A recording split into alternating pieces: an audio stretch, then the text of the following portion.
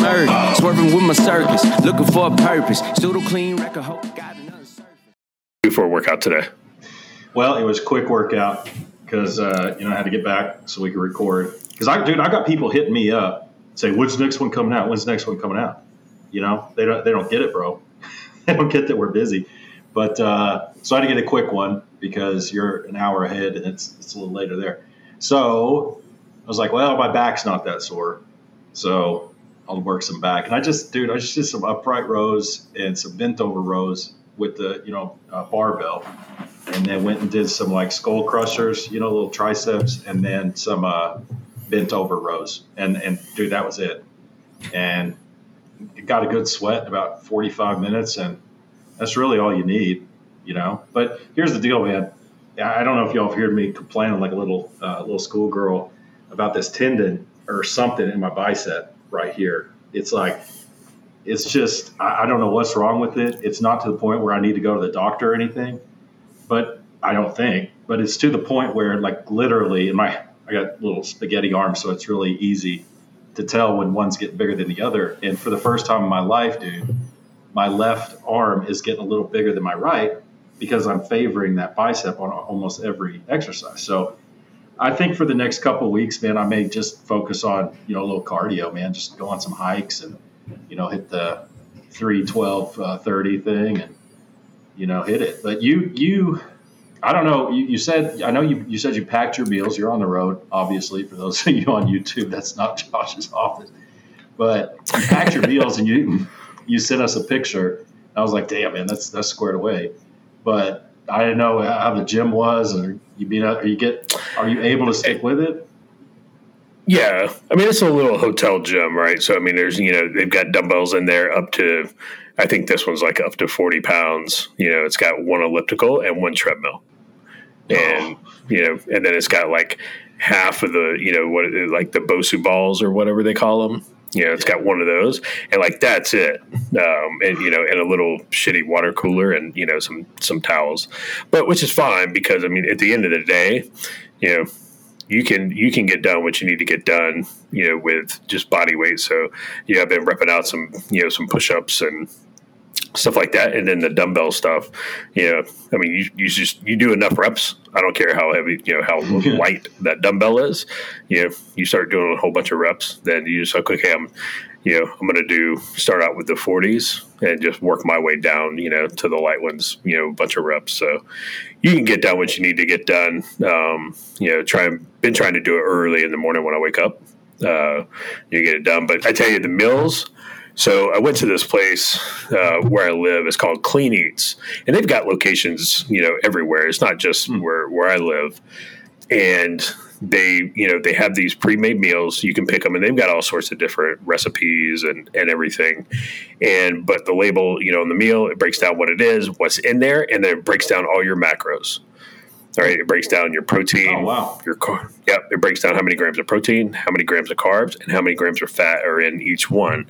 So even by that, you can kind of pick and choose what you want. I mean, some are higher than others, and then it has the calories, how many calories are on there as well. I think the highest caloric one was like 550 calories. Oh, man.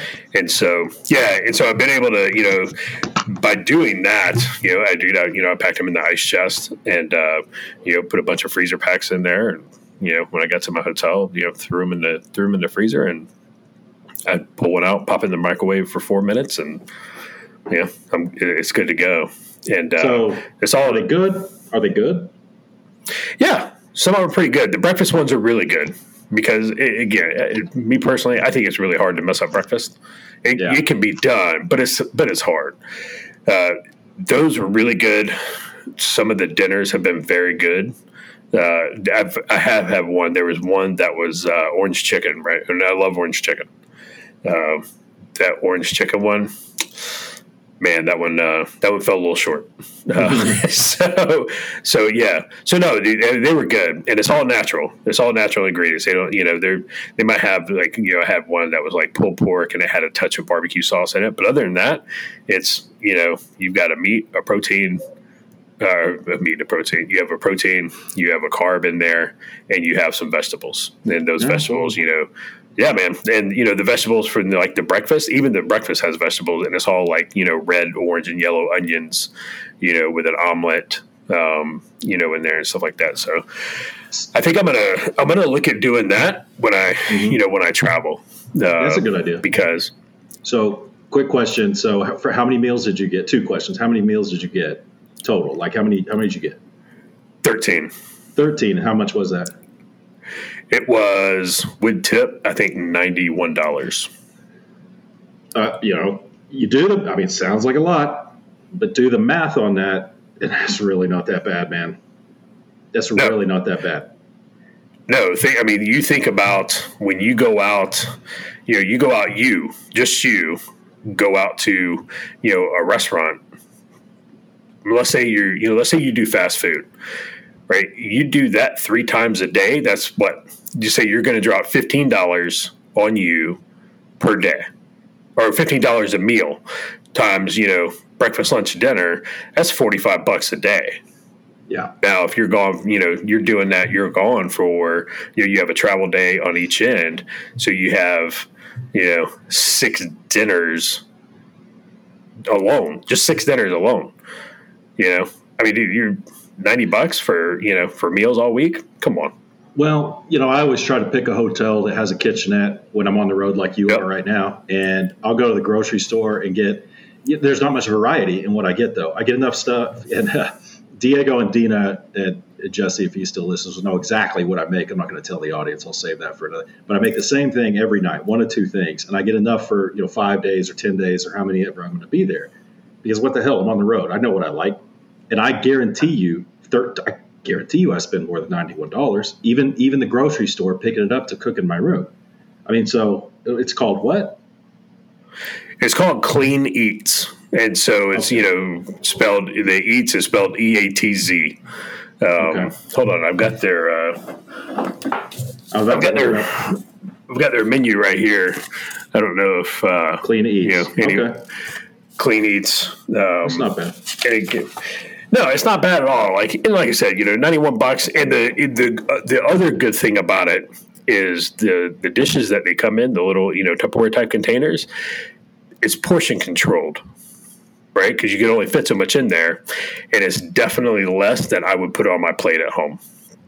So, I think, it's a good deal. I like it. It's the first time I've really done it because, generally speaking, I'm like you. I've always tried to pick a hotel with a kitchen. I was like, I'll go to the grocery store when I get in, and pick up some stuff. But I pick up some BS. Like I'm going to have cereal for breakfast. I'll pick up, a gallon of milk and cereal. So I'm going to have some cereal for breakfast.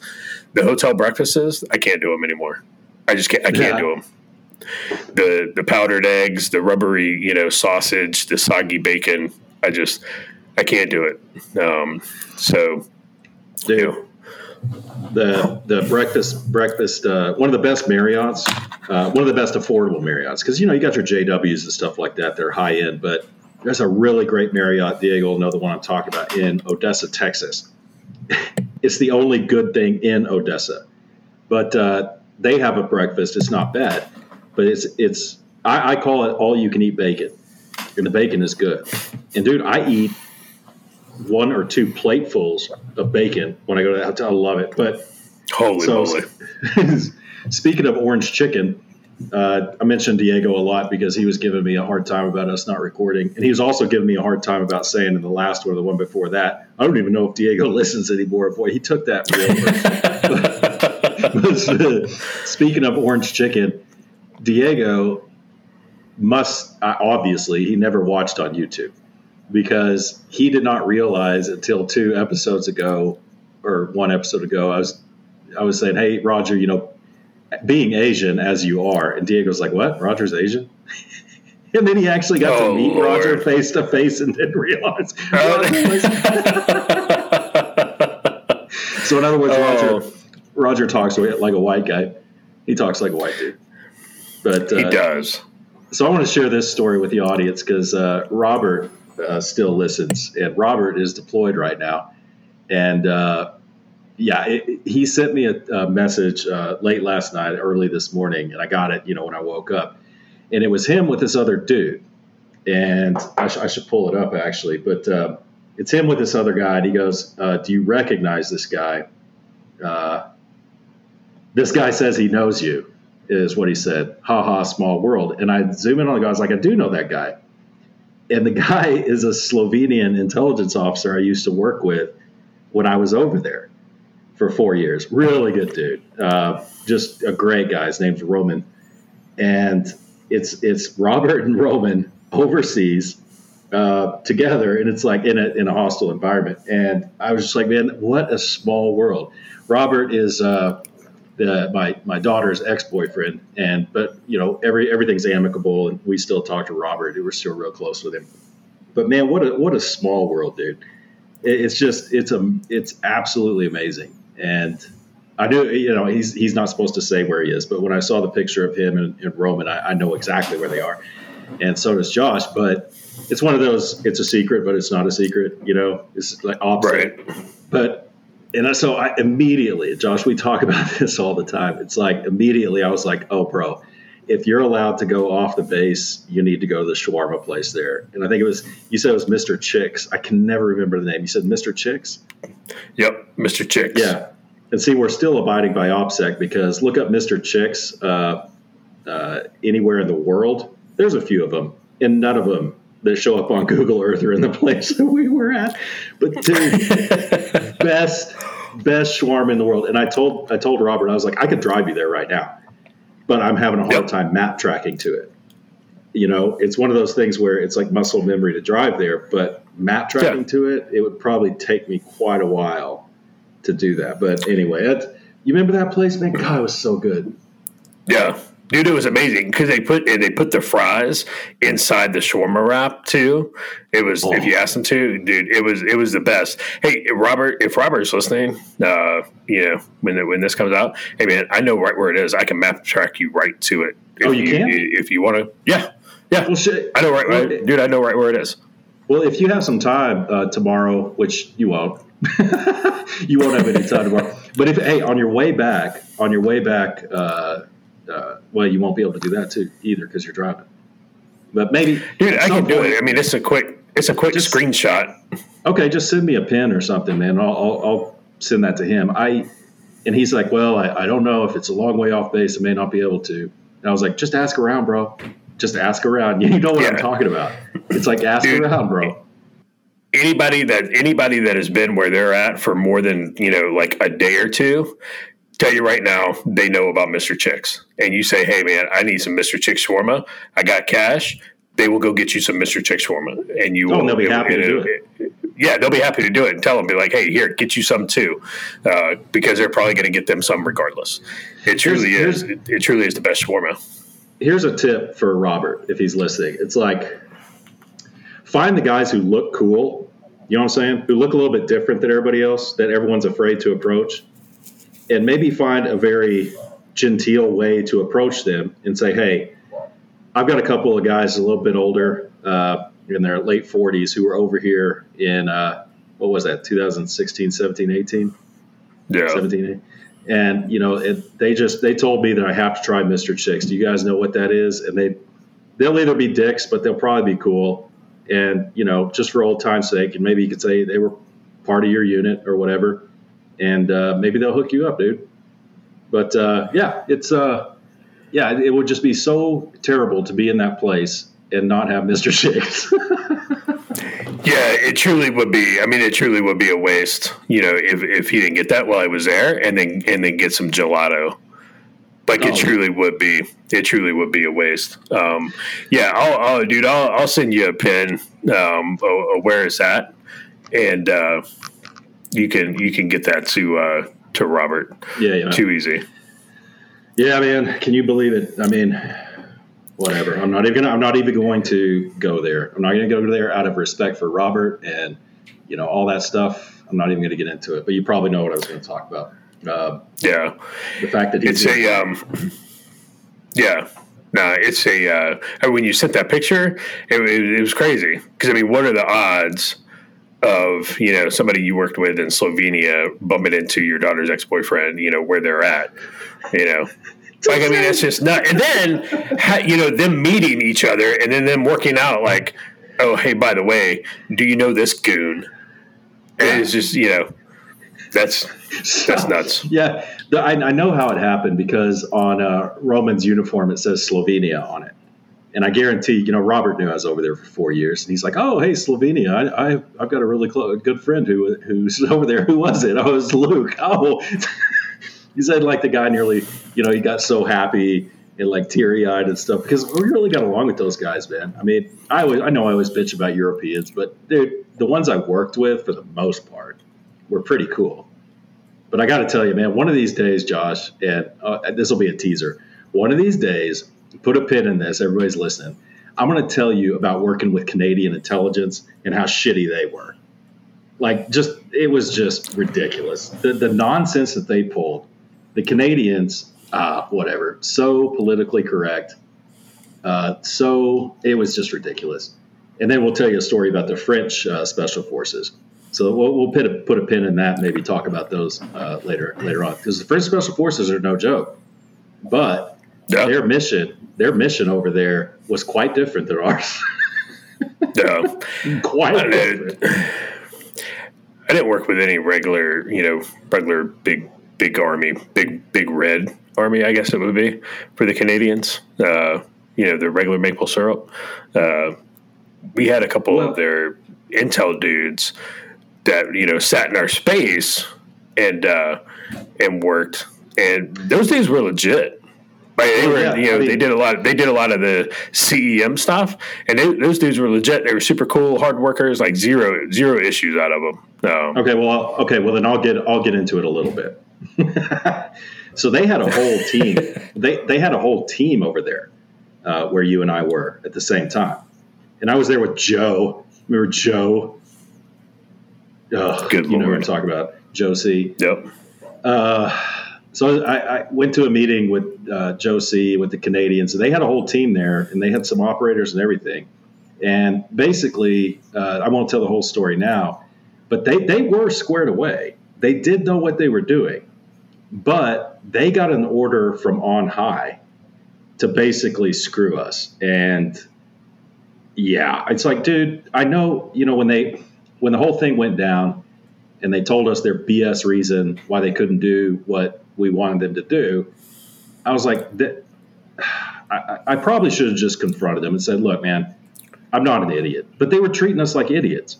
But they got an order from on high to not do something, and like high.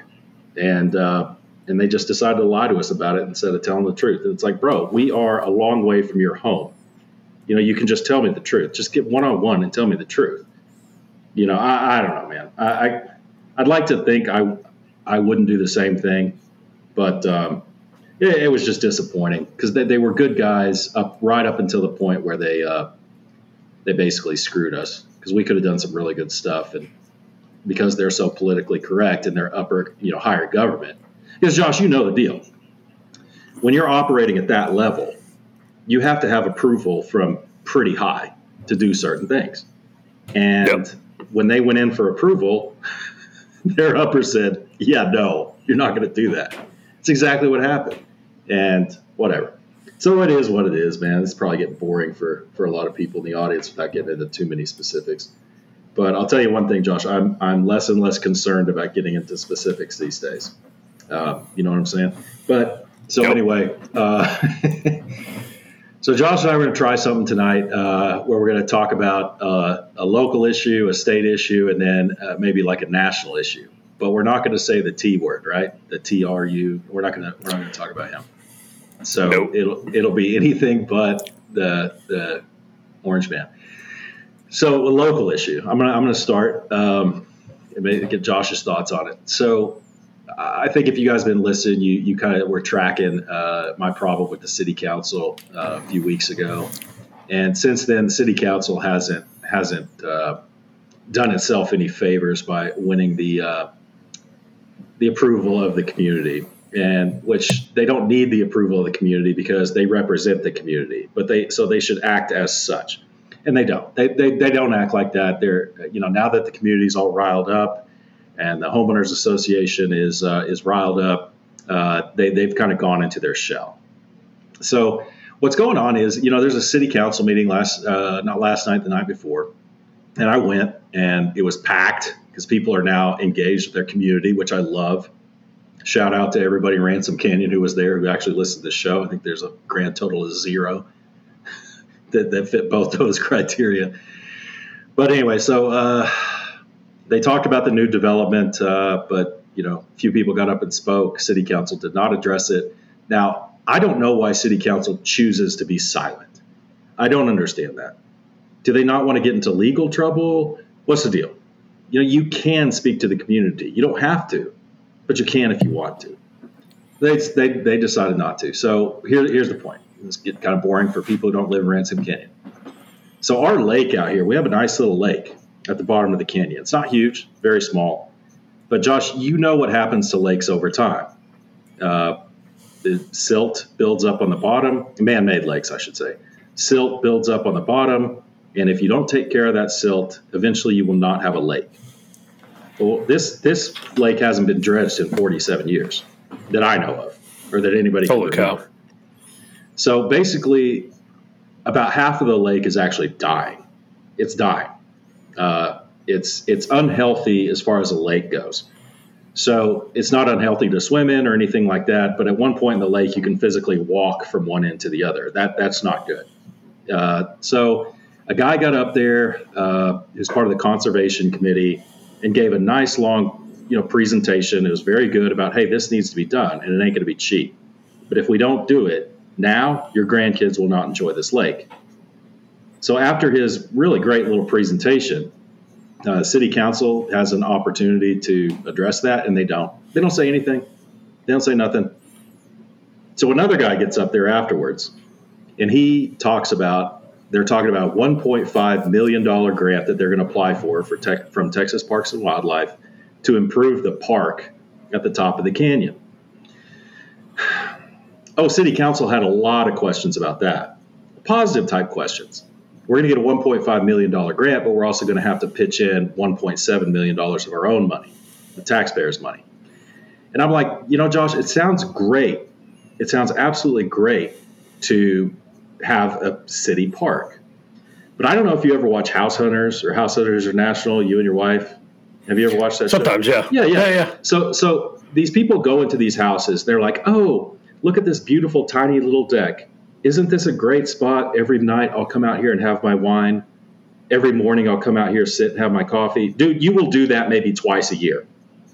It's why I hate dining rooms. It's why I hate formal dining rooms. It's like you will use that formal dining room twice a year. You will use that deck to go out and have your coffee in the morning, maybe once or twice a year. Same thing with the city park. Dude, it's great, but I'm telling you right now, people will not utilize it for the amount of money that we're going to put into it. Do I think it needs to be improved? Sure. But do I think it's as big a deal as dredging the lake so the lake can survive? Absolutely not. So I'm like, but City Council cares about that because it's a bird in the hand, right? It's a bird in the hand that everybody likes. So then, and then they talk, and then some guy gets up there who's on the agenda to talk about, and I'm not talking smack on this guy, but dude, I just really don't care. He gave like a 30-minute presentation on pickleball, how great it is, and how we need to convert the tennis courts to pickleball courts. And I'm like, how is this possibly an issue? We got a development coming in here. We got a lake that's dying. Why are we talking about pickleball? And furthermore, Lubbock, the city of Lubbock is building a lake probably about, a mile and a half from here for drinking water. It's called Lake Number 7. And we're not sure if they're going to be able to cut off our water supply to the lake, runoff. We don't know. Right. And it's like, there are bigger fish to fry. Lake fish fry. There are bigger fish to fry than the park and the dang pickleball courts. That's all I'm saying, John. So that's kind of what's going on here. It's a little frustrating. You got to get your priorities in order, right? You got to think about your grandkids. You can't think about, and that's where I'm not an environmentalist, Josh, like I said, but I am a conservationist. I do realize that, especially with man-made stuff, you really have to take care of it, especially when water's involved, or you're going to lose it. So whatever. So that's kind of what's going on locally. You get more involved in your community, you start to see these things, and you start to, get more concerned with them. And so I'm happy I have the time to do that, but it does get a little frustrating. So number one, what do you think about all that stuff? got anything to add? And number two, what's going on in your neck of the woods? Yeah, that's truly insane. But here's why I think, anyway, the city council cared more about that park than they do about, dredging that lake. Because that part, as soon as they said, hey, we're applying for a $1 million grant, city saw dollar signs. They're like, oh, we can get some money. They're going to put, some money into that park. They probably won't spend all of the money in that park. As you said, they already have another, 1 million to put toward it. That's an expensive park. I hope I'm saying that right. I think I'm saying it wrong, Josh. I think the numbers are not in the millions. I think we may be talking about the hundreds of thousands. So I exaggerate a little bit on that because initially somebody said the millions, and that's kind of what stuck in my head. But I think that was a mistake. But still, hundreds of thousands of dollars for a city of 1,100 people. Your point still rings true. Yeah, for sure. So, but yeah, I mean, they see dollar signs. Oh, because we can get that money. It's like what Louisiana did with the lottery, right? So Louisiana said, hey, we want the lottery here so we can put it towards schools and roads. That money is going to go towards schools and roads. All right. And everybody voted on it. Everybody was like, all right, fine. Let's get our schools and roads taken care of. Well, as soon as everybody voted to approve the state lottery, Louisiana passed a law that allows them to reappropriate funds for schools and roads. If you drive through I-10 in Louisiana, it is one of the worst. And granted, yes, I know it's federal, it's an interstate, but even, other roads, you go into Lafayette and other places, the roads are atrocious. None of the money goes toward roads anymore because they pass that. They're like, oh yeah, everybody wants the lottery because we can make our schools and roads better. Oh look, we're just going to go ahead and move these funds from schools and roads and go do something else with them. It's a story as old as time when it comes to that. But yeah, man-made lakes, you have to maintain them. Those require a lot of care and feeding to remain viable. And a lot of folks don't know. Is there any lake in Texas that's not man-made? There's one. I don't think it's Lake Allen. Somebody just told me this not long ago, and it's not Lake Allen, Henry. That's not it. But there is one, and I can't remember which one it is. I think it was our listener, Chris, if he still listens. I think, yeah, there is one. I know there's one. But, yes, the majority are, in fact, almost all are man-made. Yeah. So, I mean, there's a lot of care and feeding that has to happen to all of the lakes in Texas, not just the one, where you live, but they do. You have to maintain them. You have to, care and feed for them. That goes for man-made lakes anywhere. So I do like the pickleball, the fact that somebody was able to, tie up 30 minutes of the people's time with, with pickleball, we should convert the Kenneth. The guy's a nice guy. This is why I hate it. But the guy's a nice guy. He went through the proper procedure to get on city council agenda to speak to the public with basically unlimited time. And he's a nice guy, but I'm just like, good Lord. I mean, he went into the history of pickleball, Josh. He went into the history of it, and he's like, 9 million people play pickleball. And I'm like, ugh, geez. I don't know. I thought pickleball was big 6 years ago or 7 years ago. I didn't realize it's like, I thought it was on its way out, but yeah, I don't know. Whatever, pickleball, No, it's caught on. So we have a park, there's a park where we live, and they have converted. Well, I say converted. They just painted the pickleball lines on, top of the tennis courts, and so. It's one of those like, hey, if somebody gets there before you do and they want to play tennis, they play tennis. If somebody gets there, they want to play pickleball, they play pickleball. Okay. Go ahead. Sorry. It's no. What you got? Oh, I was going to say, because I hate this. I should know more about this stuff. But apparently there are a number of natural lakes in Texas. But the big ones are the Sabine Lake, Green Lake, Cotto Lake, Natural Dam Lake, and Big Lake. And but a lot of them are just playas. They're usually dry anyway. But apparently those still count as lakes. There are a few, but I do know, based on what Chris was telling me, yeah, they're compared to the man-made lakes, there are very few natural lakes. So sorry to cut you off on your little pickleball rant there. But the last thing we need to do is talk about freaking pickleball because I'm tired of hearing about it. So pickleball, right? So we played pickleball. The wife signed us up for pickleball lessons, and it's what we went to some, played some. It's fun, right? It's fun, and if the kids are like, hey, I want to play that, that's fun, because it doesn't take it takes skill, but not you're not splitting atoms. And so the kids find, the kids are like, oh no, this is kind of fun. So it gets the kids out, gets them out of the house, to go do something outside, physical activity. I thought it was fun. I had a good time. I don't know that, and I don't think that it's worth tying up 30 minutes of the city council's time to brief them on pickleball.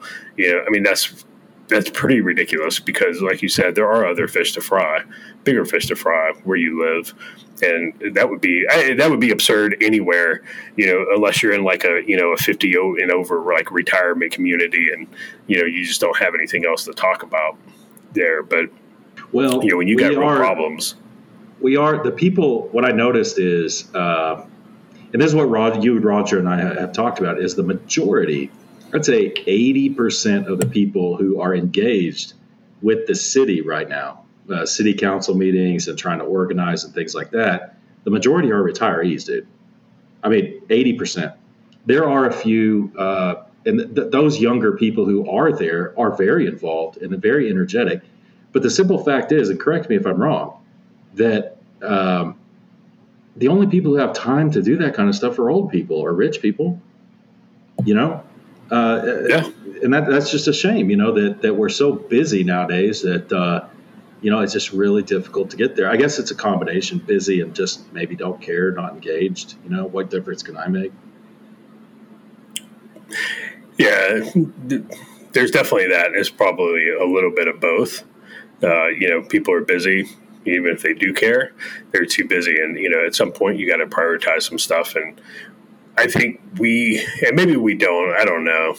I think we overextend ourselves too much, because especially people that are wired like us, because we're, you got folks hitting you up. Hey, can you help me? What do you think? You got some time to talk to me about this?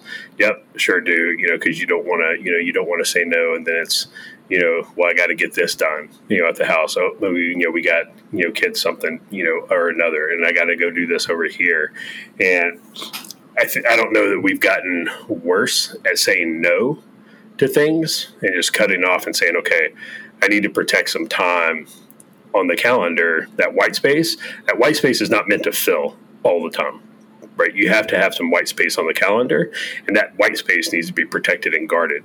I think we do a bad job. And I say we, people just kind of wired like us do a bad job, because we look at it and we say, no, I can accomplish something else there. I can get something else done there. So let me go ahead and fill that white space. And then, you kind of get task saturated, and you realize that you're overextended.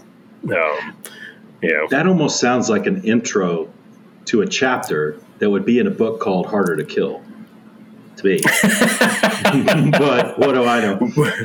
We have failed miserably at getting that thing up off the ground. Not necessarily, dude. I think what we said back in the day is we're going to have it done by September. I think that's what we said, and we still got some time. Still opportunity to excel.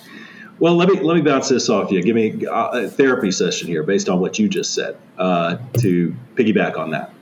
The way I look at it with city council, and I think I mentioned thoughts in my head of running for mayor, is in my mind I'm like, yeah, I should do it, and then I start thinking about what would that take out of me, and I start thinking, new job, I'm getting fully immersed in that. I feel like I really need to do a good job.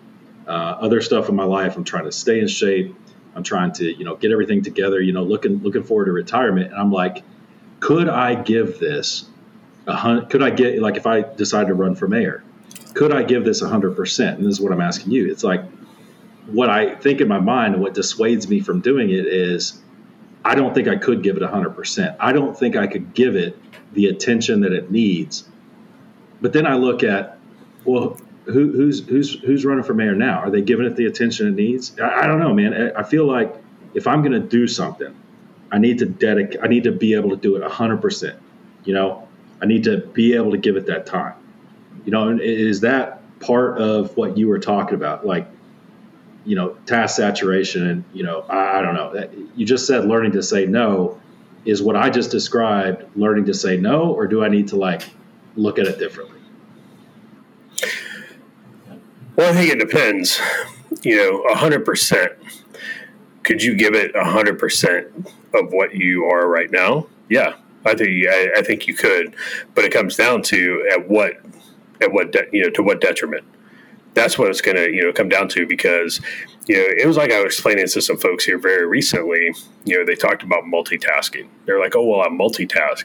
I'm like, I don't think multitasking is a thing. I've been reading a lot on multitasking, and people are like, "Oh, I can do 5 things at once." It's like, no, you really can't.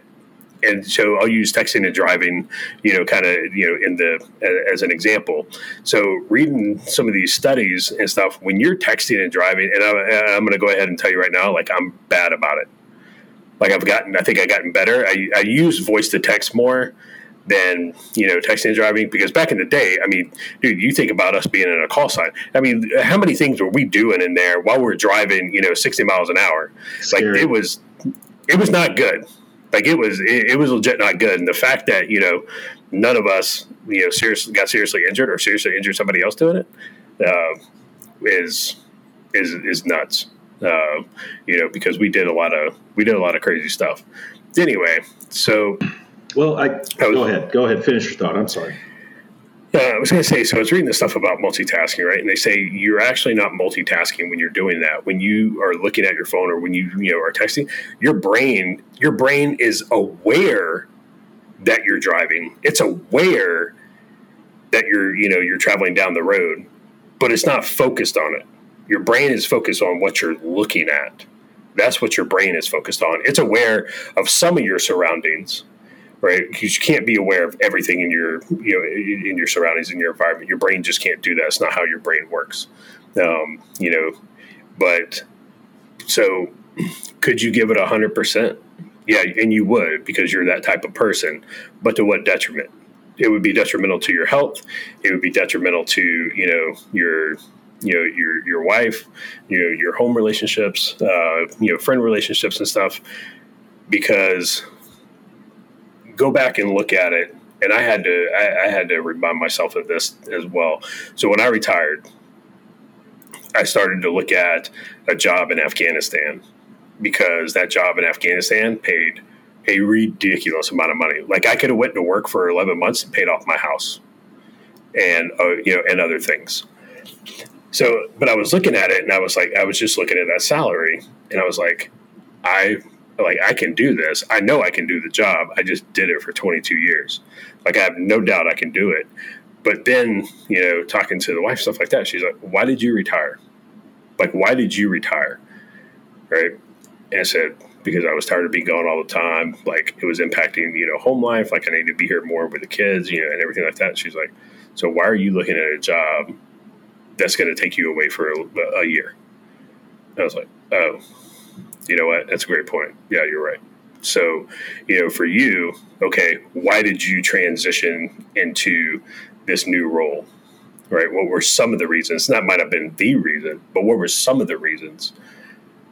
Now, why would you go seek another role that is, contrary to the reasons of why you went into this one? So, yeah, and I'm not saying I won't do it, but you're right. It's a bandwidth issue, right? And something will fall off. Yep. Whether that's physical fitness, let's be honest, the mayor job here is not like the mayor of a town of even 300,000 people, like the mayor of Lubbock, or Amarillo. It wouldn't be that taxing, but I would want to give it, a relatively good amount of attention and take a lot of the onus off the city manager, who does everything now, and make a few decisions as mayor. And you'd really have to do that.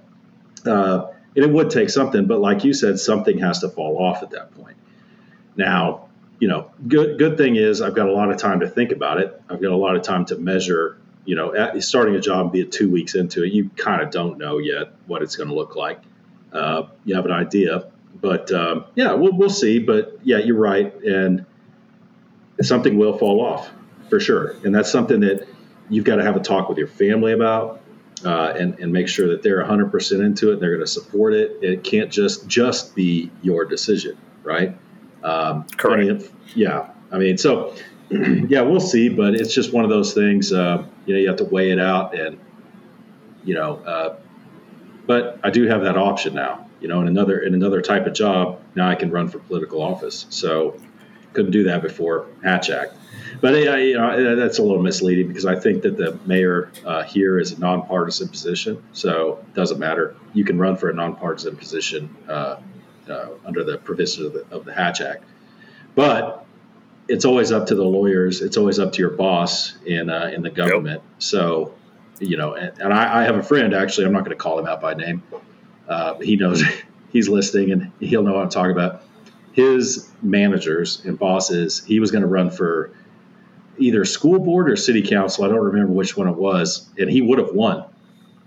But he did the quote unquote right thing, and it was a nonpartisan position, I believe. And the managers and the supervisor said, no, it's not a good idea for you to do that.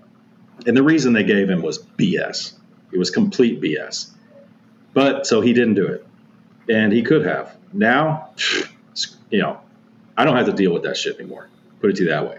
Don't have to deal with that. I can be a lot more outspoken, but at the same time, you and Roger have dealt with issues. The cancel culture these days. Oh man, you find yourself in big trouble in short order. But, yeah. So you were saying something when we were talking about this jank ass format that I came up with. It seems to be okay so far, but you were talking about a thing that happened locally that is just interesting is not the right word, but I'm going to let you go off. Yeah. So one last comment on your run for mayor of Kingstown. You're right. It's not just your decision, because that would be something like, your wife would, you get into the mayor's office, then, it's not just you. Like now your wife's under a microscope.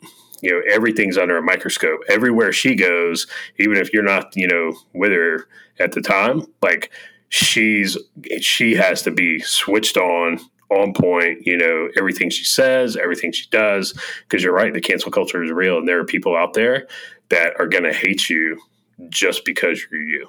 And they're going to be, they're always going to be looking for a way to, to burn Rome down. So, yeah. So local and my news, my wife sent out a picture in our family text group, and she was like, what is going on? So one of two of our kids, one of their middle school teachers just got arrested for indecencies with a minor, sexual battery, and there was some child pornography involved, I believe, in charge. And what's crazy is, like, I've dealt with this guy, I've talked to this guy. During COVID, he was not the best teacher out there. Like, I had to jump on one of my kids' Zoom classes when they were, working from home, because this guy, was not responding to emails. My daughter's like, hey, I have questions on this math and stuff like that. And I was like, well, okay, well, email your teacher. That's what they said to do. We'll see what shakes out. And, it turns around and like, he didn't email her back for like a week and a half. And I was like, I was sending him emails. My wife sent him like, what's going on? Like, we talked about it on the podcast, at the time. I remember like, that, hey, dude. These teachers have to be responsive. If this is the way we're going to do, you got to be responsive, because kids can't, be, waiting a week and a half to turn in a piece of work. And anyway, so when all the kids log on and everybody's, little Johnny's, up on Zoom, and it's, here's I'm just sitting there right in the Hollywood Squares, just my mean mug amongst all these kids. And like, he gets on there and he's like, oh, I was like, hey, yeah, so I'm so-and-so's dad. She sent you an email a little over a week ago. I'm going to need you to respond to that and help her. as her teacher. And, after that fixed the issue for a little while. But anyway, yeah. And so this pops up, no idea, but, there was no indicator, no clue before this. And it's just, one, it's absolutely insane. And, we always say, hey, everybody's innocent until they're proven guilty in a court of law. But generally speaking, especially where I live, the DA, they don't bring cases. They don't issue, they don't bring charges against somebody unless they know they can get it.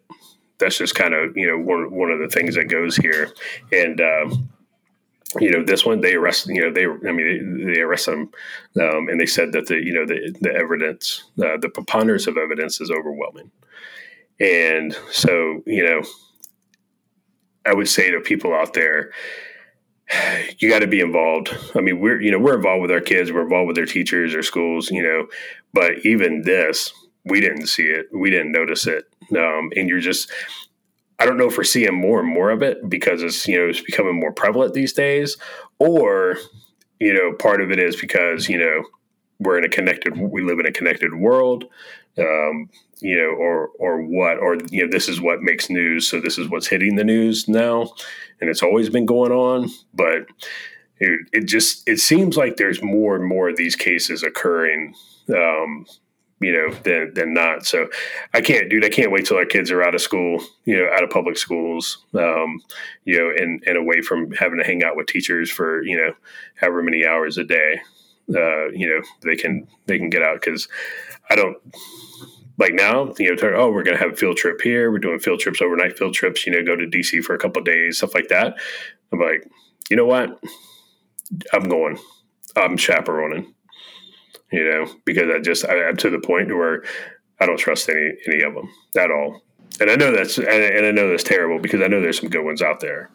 But I just don't, especially not when it comes to my kids. It's the bad ones, the bad ones that give the good ones, because the preponderance of them, I am convinced, because we've got a lot of actual teachers who listen to this podcast, teachers and coaches, and we trash on teachers quite a bit, and it's a shame because the bad ones really do make it hard on the good ones. It's pathetic. But so is it happening more often now than it did? I don't know. That's a tough one. And that's a deep one. So a few of the people that listen to this podcast, we had a friend who does not listen. Growing up, we knew his dad, we knew his mom. His kid was a little bit different than the rest of us, but he was still one of our buddies, so to speak. And I think it was after college. I think it was actually in the Army when it came out that his dad, had been indicted on multiple counts of indecency with a child, everything you just described. And apparently it had been going on for a long time. The guy's wife ran a in-home daycare type thing. You know what I'm saying? Like people would bring their kids. Oh, geez. Yeah. So it had been going on for quite some time. And it's just like, what the hell? And that's one of those things where they live among us, right? And it's like that. I don't know if I think I told you guys that Ted Bundy movie on Netflix, the one with, what's his name, Zac Efron. Holy cow. Yeah. And you start reading about Ted Bundy and what went on with him. True psychopath who would pass a lie detector test when they asked him, have you murdered anyone? He'd say, absolutely not. And he would pass because he does not truly believe it in his own mind. And people like that live among us. And how many, look up, if you don't believe me, look up for yourself. We all want to believe that, and the police are great. We're not trashing the police or anything, but how many murders go unsolved? Newsflash, the vast majority of murders in the United States for time immemorial have gone unsolved. There are murderers that live among us who think about it quite a bit. There are sexual deviants that live among us who think about it quite a bit. And Josh, I don't know the answer to your question as to whether it's happening more or less. It seems like it's happening more, but you brought up some good points on why it may seem that way. But I don't want to get too far into the transgender thing, but we've said on this podcast repeatedly, the next step in this thing is, well, we need to normalize sex with minors. And it's just, man, it's so sick. And to imagine, I can't even imagine the feeling you must have had when you realized, when you saw this happen and my daughters were around this guy. I mean, did murderous rage go through your mind at all? Oh, yeah. Like, dude, I was stunned. And I was stunned. And there was that moment of, I wonder if I can get back home in time. I can fix this. But he's safely. I'll say safely. He's tucked away in jail right now, waiting trial. I don't think they released him on bond, and so he's probably not that safe once his cellie figures out what he's in there for. Hey man, the problem might just take care of itself. I was going to make it guilty. I don't want to say anything that could in the future be used against me in a court of law, but I will say this. Jeffrey Dahmer got murdered in prison. There's a reason why they put child molesters and stuff like that. They don't put them in general population. There's a reason for that. And it ain't just because everyone in prison, or not everyone, but a lot of people in prison do not stand for that. It's like, oh, you're a chomo? Yeah, you're going down. It's not just that. People have money. People have means. You saw that, Joran von Sloot, the guy that killed Natalie Holloway. Natalie Holloway, yep. Yeah, that dude's been attacked numerous times. Natalie Holloway's family has means. I'm sure you can develop connections. You can reach out and touch someone while they're in prison. Put it to you that way. Oh, 100%. So it's like, hey, man, people in prison are looking to make money just like anybody else. If you got a life sentence, so what? You kill a guy, you set up your baby mama and maybe your couple of kids that are outside. I mean, what the hell? I guarantee. That's right. Hey, man. See, I don't want to incriminate myself if anything ever happens, but if something like that happens, what the hell? I'll go to prison. I'm almost 50 years old, dude. I mean, I'd miss my wife. But the way I understand it is they give conjugal visits when you're in prison if you're a good inmate. So I think my wife. But I'm saying, I guarantee you I can figure out a way to reach out and touch somebody if they're in prison. How about that? Yeah. No, that's very true. And I think the conjugal visit thing, I mean, as long as you're cool with the guards and stuff like that, I'd be like, hey, man, I just, I need 3 minutes tops, right? 2 to 3 minutes. That's all I need. Tops. I think that I don't know. I don't think there are many female listeners of this podcast at all. But isn't it funny how this kind of stuff goes through our heads? I think about this stuff. I'm like, if I was in prison, Yep. Yeah. I explained to somebody the other day. So we're going down a rabbit hole here, but we're not even an hour in yet. So what the hell? So I told you guys, I think I told you guys. Yeah, I was trying to make some fire starters, little with shredded paper because I have a ton of it. And I'm like, there's something I can do with this. Oh, fire starters.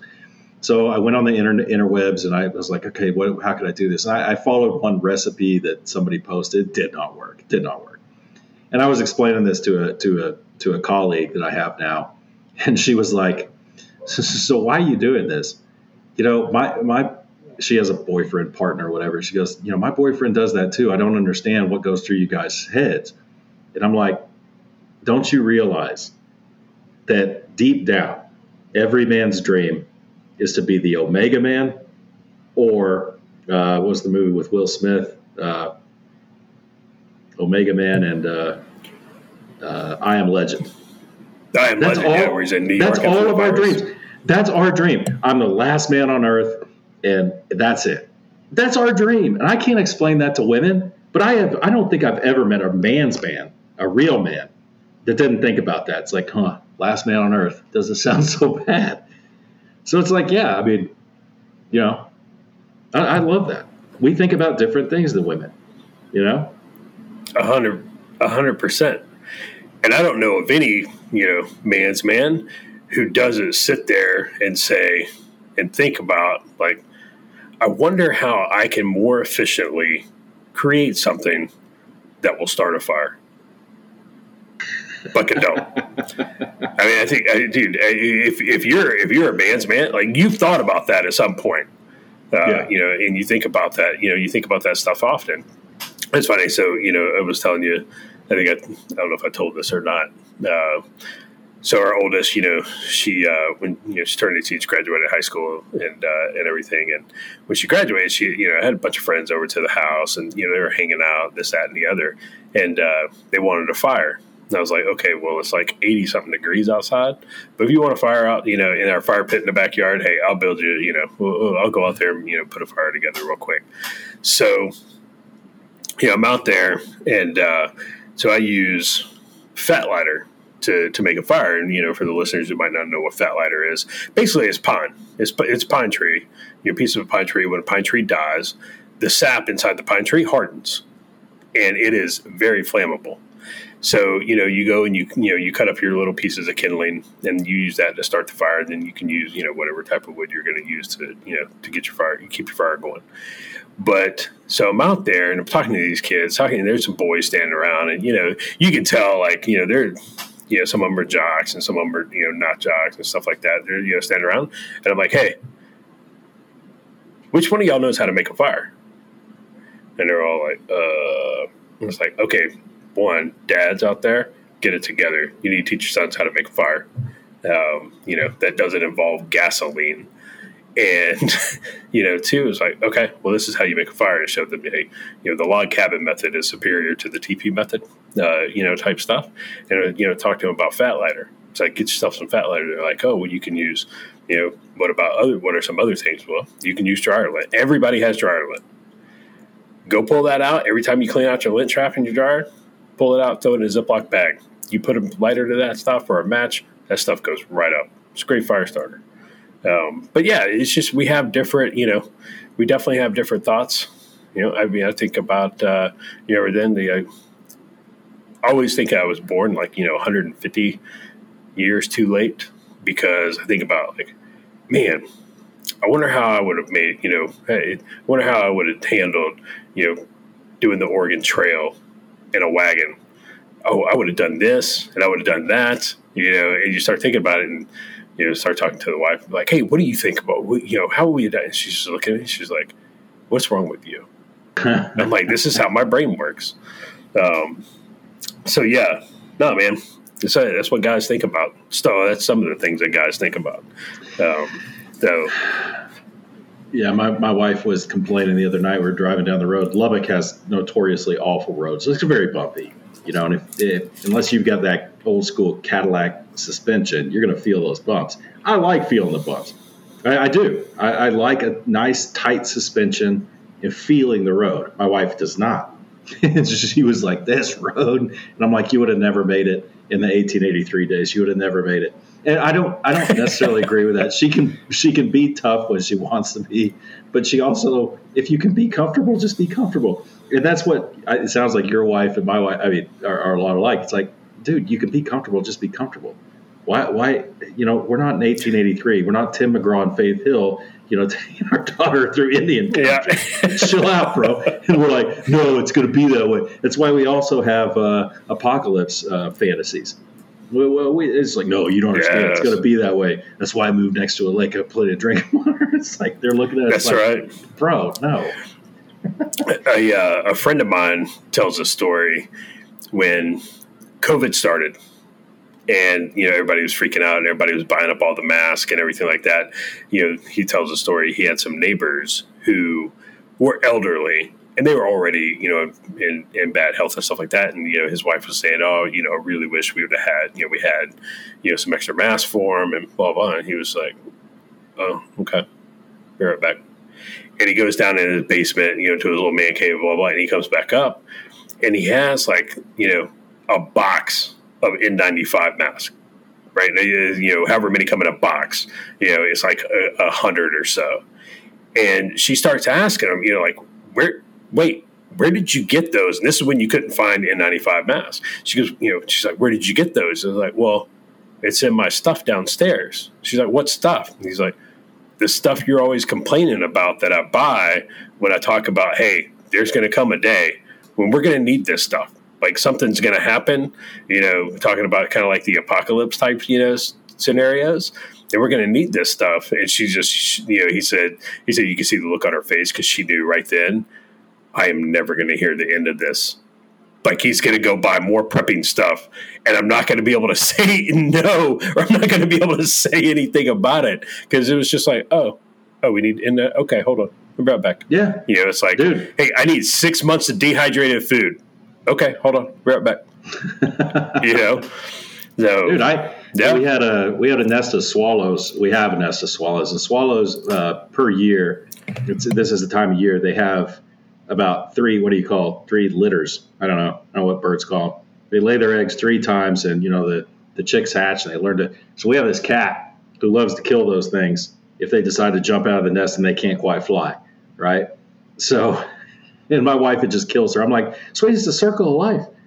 That weak ass bird couldn't fly. God meant for that bird to die because you know what else is a creation of God? Our cat Grumpy, who's who's an assassin. So you know what? It's a circle of life. And she doesn't get it, Well, she gets it, but her heart gets in the way, because it's a cute little bird, right? If it was a cute little scorpion, be a different story, right? But a bird's cute enough to, garner her attention on Darwin. But so yeah. Anyway, how cute does something need to be before you don't want it to die? Exactly. Thank you, Tyler. Oh, what's the Yellowstone guy's name? Taylor, creator of Yellowstone. I can't remember. No, I remember Tyler Sheridan. Sheridan. Sheridan. Taylor Sheridan. John Dutton said it, but Taylor Sheridan wrote it. But anyway, so one of those birds falls out of the nest, and Grumpy's about to get it. So excuse me half a second. Grumpy's about to get it, and I'm like, I want to put this bird back in its nest. We'll give it another chance. I'll play God for the day. But you're not supposed to touch birds, right, with your human hands. Right. Otherwise, the mother will reject it and push it out of the nest anyway. So what do? I go down to the basement in the 3 boxes of the stuff my wife hates, and I pull out my sterile surgical gloves, a whole box of those things, which there are 500 of those things in there. I get my surgical. So what are you ever going to need those for, Luke? Well, here we go. So I went and picked up the bird, put it back in the nest. You know what happened? It fell back out of the nest, and Grumpy killed it and ate its head. So whatever. Oh. But, hey, the surgical gloves. There you go. So some of this stuff I don't want to get into a prepper episode, but some of the stuff I've been picking up lately, this super sheet that would be super valuable. Hydrogen. Every time I go to Costco, I pick some up. Hydrogen peroxide and isopropyl alcohol. Man, think about it, bro. Dope. People are going to trade me so many 223 rounds for that. It's going to be ridiculous. Yeah, and chlorine tabs. Chlorine and iodine tabs. I was about to say iodine tabs for sure. Yeah. Now, hey man, now you're vindicated. You have been vindicated. Yeah, but I still got 499 pairs of surgical gloves. So that's a lot of little birds falling out of nests. But it's like, dude, I had the opportunity to requisition a giant thing of surgical gloves. And I'm like, dude, you never know. The next pandemic may be you have to wear surgical gloves, not a mask, Who knows? Yeah. Then there you go. You're all set.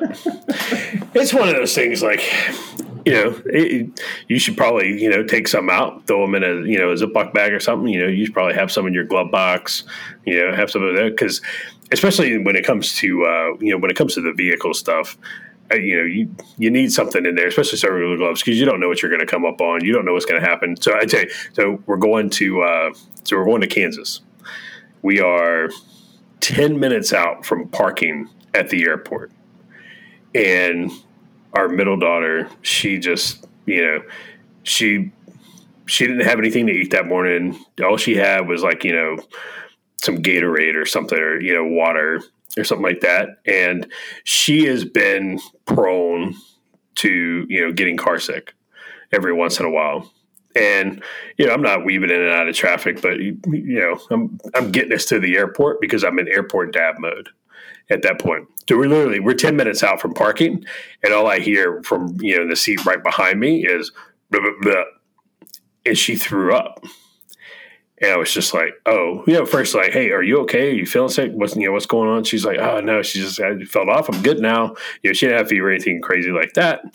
But then it came down to, but we're parking in the parking garage. It's July in North Carolina. And it's like, we've got to go meet our plane. Like, we got to go, we got to go get on the plane. I don't have time to clean up the throw up that's going to sit here in this hot car for the next 6 days. And so, hey man, when I finally did, we got back, got the car, and it wasn't as bad, as we thought it was going to be, but it wasn't great. And, so we get home, but like, now I'm going to go clean, I'm going to go clean up the floor mats and clean off the car and stuff like that. And I was like, oh, you know what I have in here? Some of those purple surgical gloves. I'm going to put those on, because I don't want to, whatever I'm touching, it's throw up, and stuff. So I use them a lot, especially when I'm cleaning my guns and stuff like that. I ain't gonna lie, dude, I put on surgical gloves. I'm so tired of, having to scrub COP and carbon and stuff off my hands. So it's just like, dude, put on a pair of surgical gloves, clean your guns, do what you need to do, take them off, wash your hands, you're good. I thought you didn't have any guns. Well, before I lost them in that tragic boating accident. So I didn't think about that. But what I was reminded of is how whack it was in Europe. Whack. I grew up in the 80s and 90s. Man, when you went into the grocery store, what I heard? I heard this. Ben Shapiro said it. I might have said it in an episode a few ago. He said that, because Shapiro's show is big. He does analytics, all this stuff. And he said that they have noticed a drop-off when they look, because they look at who listens for how long, do they make it through the whole episode, what do they like, what do they not like. And he said that they have noticed a marked drop-off when they say anything about COVID. People stop listening. They don't want to hear about it. They don't want to talk about it. Nothing. So we're going to lose one of our 3 listeners when I bring this up. But it was so whack in Europe at the height of COVID that when you walked into the grocery store with your paper mask on, you had to put on gloves, not surgical gloves, but they had gloves at the front. You put on your gloves and you just, God, dude, it was so ridiculous. I'm so tired of that. So tired of it. Yeah. Tired of thinking about it. I think most people are tired of thinking about it because I think that we're tired of thinking about it. Our listener, Ted, which, by the way, have you asked Ted about his phosgene gas incident yet? No, dude, I haven't. I haven't had time. I haven't had time. I'm not even going to ruin it, but you've got tomorrow. You have to ask him. I did tell him when you texted me that. I said, Luke wants you to tell me this story. He was like, oh, he laughed. He's like, yeah. You need to hear that one. But it's classic. We haven't had time. But back to the COVID thing. I think that Ted, people like Ted and me and you and Roger, we're tired of thinking about it because we lost so much faith. It's just depressing, even recalling what happened. The other side, I believe, deep down, are so ashamed of how they acted. Everything is staring them right in the face. They don't want to think about it either. They don't want to think about hey, do you like to think about that time in high school you did something really stupid? No, you block that out of your head. It's psychology. It's like, so yeah, everyone's tired of talking about it. Everyone's tired of thinking about it, but I do think it bears repeating from time to time how dumb everybody was. No, I do too. And I think it comes up, from time to time as well when, people are, when people come back and say things like, well, we didn't know, I mean, it's fine. It's in the past now. It's, it's fine. It's like, it draws no, it's not, you just can't wash this away with, oh, well, we didn't know. So it's, it's fine. that justified our actions. It's like, no, people lost their livelihoods. People were fired from jobs. People were publicly, basically, theoretically tarred and feathered.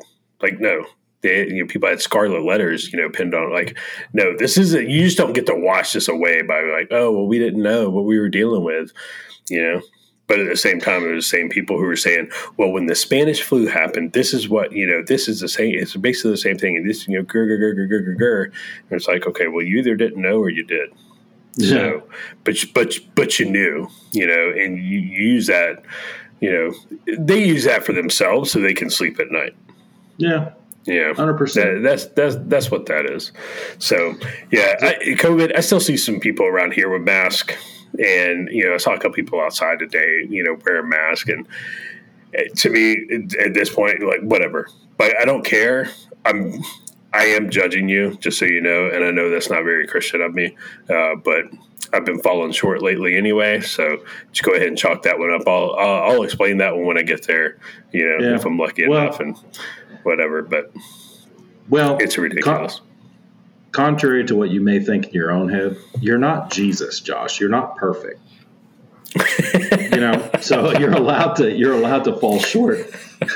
So I don't know if you've been watching the news, Josh, but apparently it's really hot outside.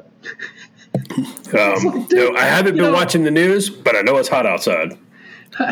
Well, you said before we started, it was a little shocking to me. I was like, hey, Josh, what's going on in the news? And you're in it. It's like, dude, I don't know. I'm like, how do you not know? You're Josh. How do you not know? But yeah, apparently, it's blowing up all over the news. If you look on Twitter and all this stuff, it's so hot. It's like, yeah, bro, it's like late July. It's supposed to be hot. Honestly, Roger's a little different, dude. In Apache Junction where he lives, it is hot. Bro, it's been over 110 degrees for 19 days now. That's hot. It's been hot here. It's been over 100 for a few days. We dipped down into the 90s today. I think high of like 96 or 7. It's been hot, but it's like summer. It's hot, but it's not unbearable. And some moron on Twitter put out, it's 94 degrees. No human being. Did you see that one? I saw that one, and I just started laughing. I just started laughing because I was just like, they finna drag you. Yeah. It's like, it was something ridiculous. Like, it's 94 degrees outside consistently. No human being can survive in 94-degree weather without shade for longer than 15 minutes. I'm like, yeah. Literally, what rock have you been living under for your entire life? What are you not? So Here's the thing. It has been warm, though. It has been warm, and it's been consistently warm, at least in Texas, for a while. Back in early 2020, there was a huge snowstorm or ice storm that reached all the way down into Houston. And the power grid, I think we talked about it on this show. I think we talked about it. The power grid went down for a big majority of Texas, and it was an issue because, as we all know, cold every year globally kills far more people than heat. Far more. It's not even close. So when the grid goes down when it's cold, it's more of an issue than when it goes down when it's hot. But anyway, so it may be more uncomfortable, but you're not going to die of it most times, as long as you're in the shade when it's 110 degrees outside. But my thing is, last summer, I believe, or maybe it was the summer before that, it was a hot summer as well, and the Texas grid was, I guess, still kind of recovering from the 2020 damage that happened because of that ice storm. And so there were some rolling blackouts. There were some brownouts in certain areas across Texas, and everybody was just dragging Governor Abbott and just saying, man, Texas is, and of course it was around the elections time. You remember that? And they're like, Abbott's not going to fix the grid. And your boy Beto was just like, I'm going to fix the Texas grid. Abbott's screwing it up. But I'm telling you, this summer, although it is summer, and I'm kind of pretty sure it's fairly normal for it to be hot, summer has been pretty taxing on the grid. There have been, that I've seen, 0 blackouts in Texas, 0 brownouts. So, I think the grid is holding up pretty well in Texas for as hot as they're saying it is. So, from a state point of view, I think we're doing pretty good on the grid right now. Now that I say that, man, knock wood. My desk's made out of wood. Hopefully it doesn't go down, but grid's holding up right now. That's good. The company out there in Texas is ERCOT, right? For most of Texas, it's ERCOT. Up here, part of Texas, a very small portion of Texas, is not in ERCOT, and we are not in ERCOT. We're transitioning to something else. We were just talking about it today. It's a different name, but the majority of Texas is ERCOT. Yeah. Okay. Yeah. I saw that silly tweet, like nobody can live in 94-degree weather unless they're they're in the shade. I think back to everybody who died in Iraq and Afghanistan, when it got above 94 degrees, because I distinctly remember spending an August, a July and August in Baghdad, right next to a river. It should have been the Euphrates. Well, yeah, the Euphrates and the Tigris both go to Baghdad, but it's like it was above 94 degrees there. And not only were we not in the shade, we were inside vehicles with no AC. We were, walking around for hours on end. I distinctly remember, was it hot? Yeah. Oh, yeah. Man, it was hot, but it was well above 94 degrees. We were there for the surge, and we were doing that stupid, clear hole build or whatever they called it, to where we just cordoned off a neighborhood, and you cleared every single house. Every single one. So, there was nothing to be out there and clear 100 houses a day. Those Iraqis are like, what are you morons doing out in this heat right now? Yeah, they're like, bro, why are you out during the day? Like, why are you outside during the day? They'd say they were inside during the day because they're like, bro, it's really hot out there. I'm not doing it. And but we would grab the water hoses. If there was a water hose or any type of water in it, bro, and it would just be like, here, stand here. You pull your vest off, just soak me down, put that thing back on, and just all right, man. To the next, we're walking to the next house. But when you hear people are like, oh, it's 94 degrees, no human can survive. It's like people survive every day in 94-degree weather. It gets a lot hotter everywhere. And you know what? People are talking, oh, this is the hottest. Did you see the tweet? I forget who started it, but it got retweeted by, all of the usual suspects that it was like the hottest day in, 120,000 years.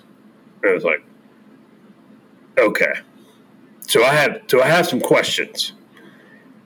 The first question being, when did we start recording temperatures, daily temperatures? And when did we start recording? That's probably going to be based on when was the thermometer invented? I'm going to guess that it wasn't 120,000 years ago. It's like, oh, so you can tell us what it was on July 17th, 120,000 years ago. Yeah, from core samples, Josh, from core samples, don't you know? Right. Yeah. No, tell me more. I want to hear more on that. The hottest, do you know the hottest temperature ever recorded on Earth? No. 134 degrees. Death Valley? At a place called Furnace Creek. You know what year that was? I'm going to guess 1956. 1913. Oh, it's way off. 1913. So we do know that record on Earth. We do know the thermometer was invented at least by 1913. At least by 1913. I don't know if it was 120,000 years before that, but at least by 1913. But it's crazy because there's been hotter months. There's been hotter Julys on record, but for some reason, like you said, people are like, it's the hottest month. It's like, no, it's not actually. And yes, it's July. It's the end. It's mid getting into July. And guess what? At the beginning of next month, it's going to be hot too. Well, in places that it's normally hot.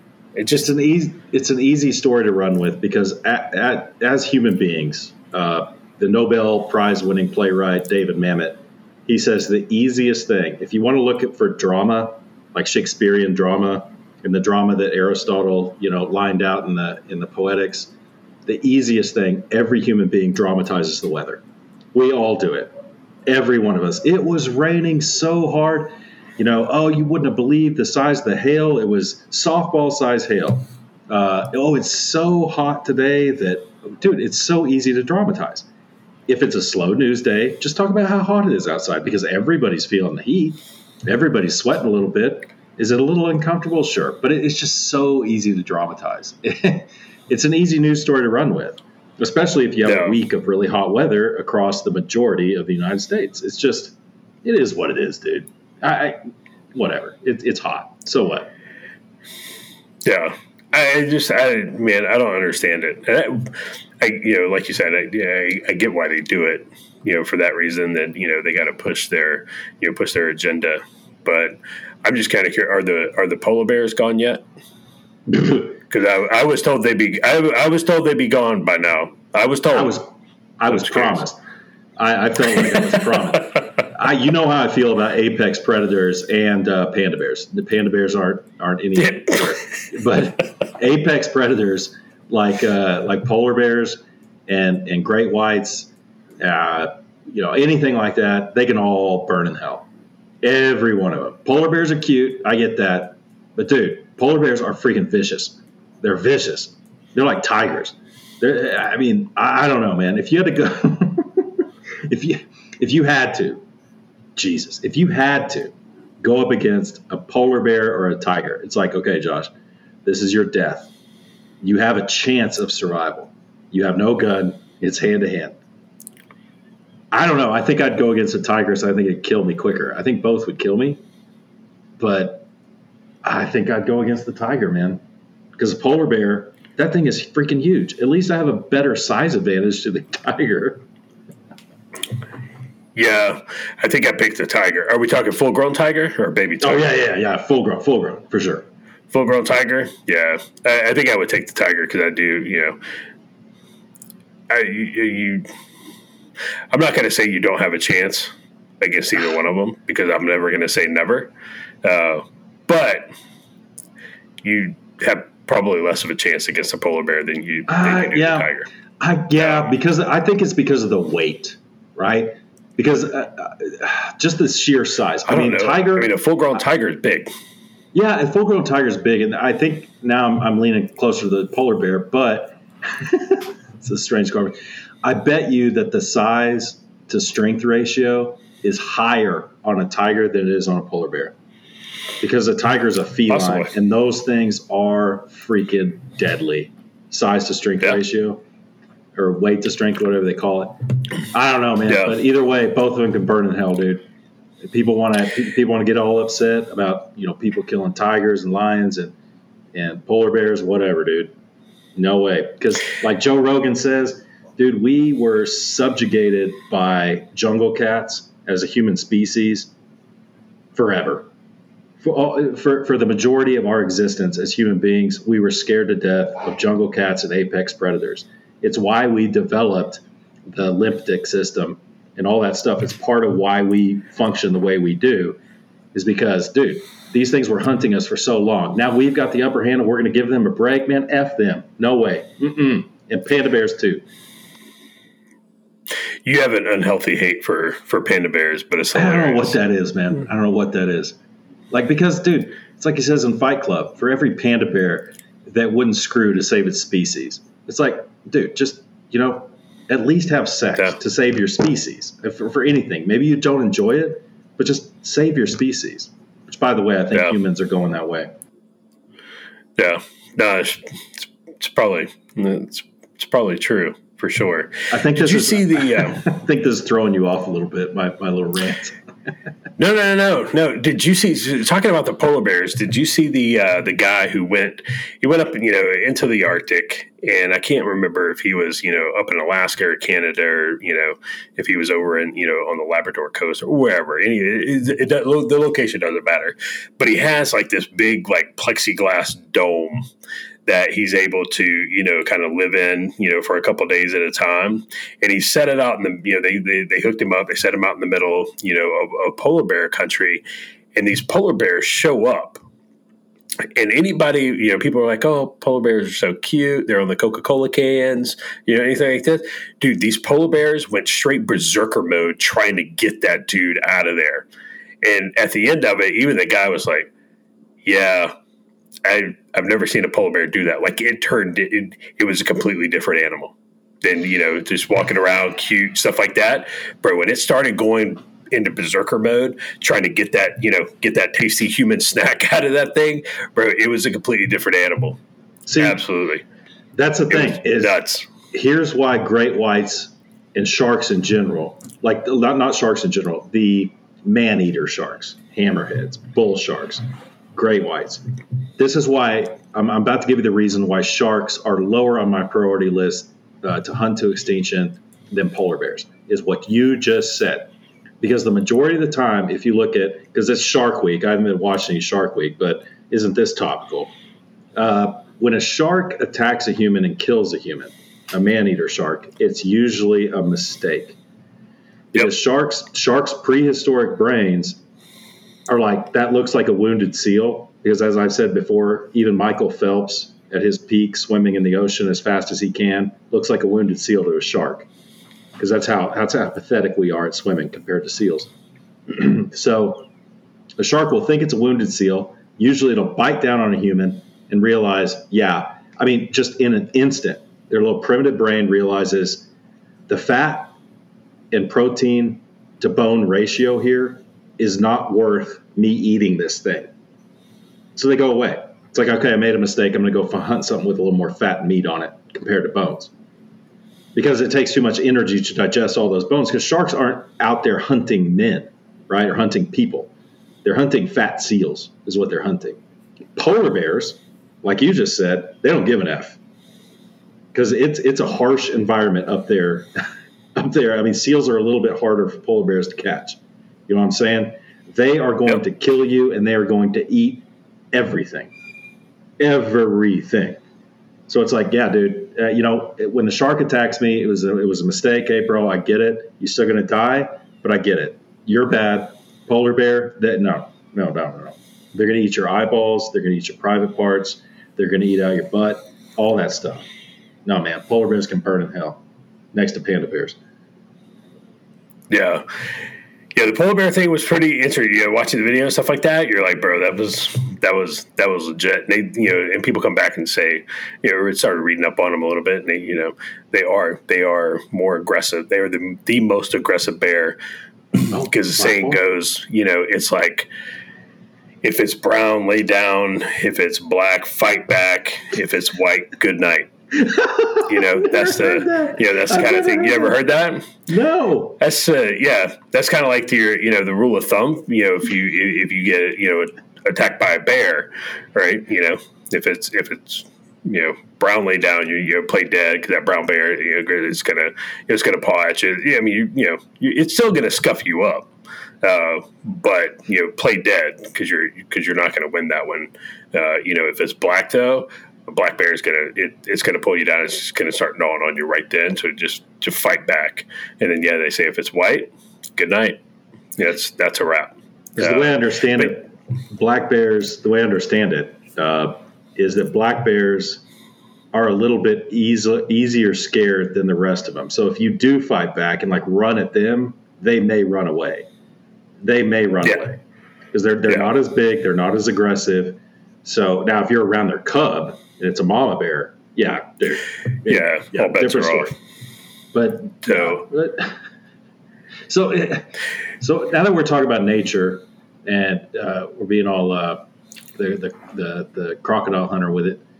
So, I know I want to kill all the great whites and I want to kill all the polar bears, but what's the impact on the environment to completely eliminating apex predators like that? I mean, what do great whites, like, I understand birds and insects and stuff like that, keeping everything in check.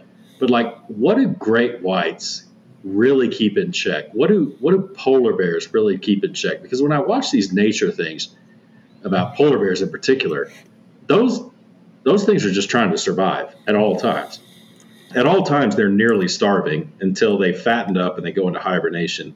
But what are we upsetting in the balance of nature by killing all the great whites and polar bears? That's a good question. I don't know. I think that, no, man. I mean, I'm not Jesus, and I don't know everything. As I'm finding out. So if you don't know that, then let me ask you a question. Unless you're about to say something important. No, it wasn't important. Go ahead and ask. Well, nothing we say or nothing that comes out of this podcast. I was about to say we're talking about hunting polar bears and sharks to extinction. We're not talking about anything important right now. So let me ask you a question, and I think you'll get this right. And I'm going to give you like 10 seconds to think about it. Okay. What do you think to human beings historically is the most deadly animal in existence? Mosquito. Boom, you got it. I said that to somebody the night before, because one of the people up here is real concerned with mosquitoes. And these people are professors at Texas Tech. They teach, and they're real concerned about mosquitoes. And I was sitting next to them at the city council meeting, and they're like, oh, we're the ones always complain about mosquitoes. And I said, yep, one of the most deadly living forms of nature that's an animal that's ever existed on this planet. And they looked at me like I had male genitalia growing out of my forehead. And I'm like, really? You guys don't understand how deadly mosquitoes are? I mean, historically, they are, it's crazy. Just look at the numbers. And it's like, these are professors. I don't know. Do they truly not understand? They definitely don't understand. So, I mean, even a quick search, the American Mosquito Control Association, which I didn't know was a thing until right now, they kill and cause suffering more than any other organism. Over 1 million people worldwide die from mosquito-borne diseases per year. See, and I think that's modern numbers. Those are numbers from modern day. And you said any other organism. That even surprises me. I was just talking about animals because I don't think bacteria are considered animals or viruses or things like that. Unbelievable. So if you go, like, one of the hits is the Illinois government, which not necessarily the best resource considering they just ended cash bail, but that's for a different podcast. Yeah, they're saying mosquitoes transmitting malaria kill 2 to 3 million people per year. Yeah. Well, that sounds about right. Yeah, I mean, when you think about it, it's like, what kills more people every year? What animal insect? Yeah, it's a mosquito. Because think of all, dengue fever, yellow fever, malaria, all that stuff that they transmit, especially when you're talking in third world countries. Come on, man. Yeah, mosquito. That's a softball. That's a softball question. I need to think of a harder one then. Yeah.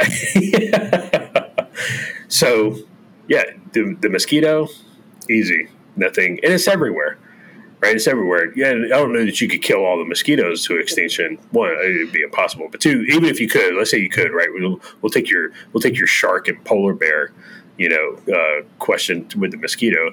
You do start upsetting the balance of nature if you kill the mosquito because so many things depend on them. Yep. With the sharks, I don't know what they do. Polar bears, like you said, man, polar bears can go away, because if you schwack all the polar bears, okay, so you have more seals. And people like seals. Baby seals are cute. So people will be happy if you do it. Speaking of bears, all right, so last thing on bears, and then we can get back to mosquitoes and any other animal that's out there killing. Oh, I tell you what, I got a question for you while I tell this bear story. What animal in Africa kills more people every year than any other animal? All right, so think about that. So I want to go out west. I want to go on, I want to go do an elk hunt. I want to do a mule deer hunt. I want to do a bison hunt, whatever, right? I want to go out west and hunt. And so I was watching this video on this YouTube channel. It's called Fresh Tracks. It's a guy named Randy Newman. And when we were out in Kansas, one of my wife's cousin's husband, and I think he listens. I know her cousins listen. So Jarrett is his name. He got me hooked on this YouTube channel, watching this guy. Well, I got down the rabbit hole, and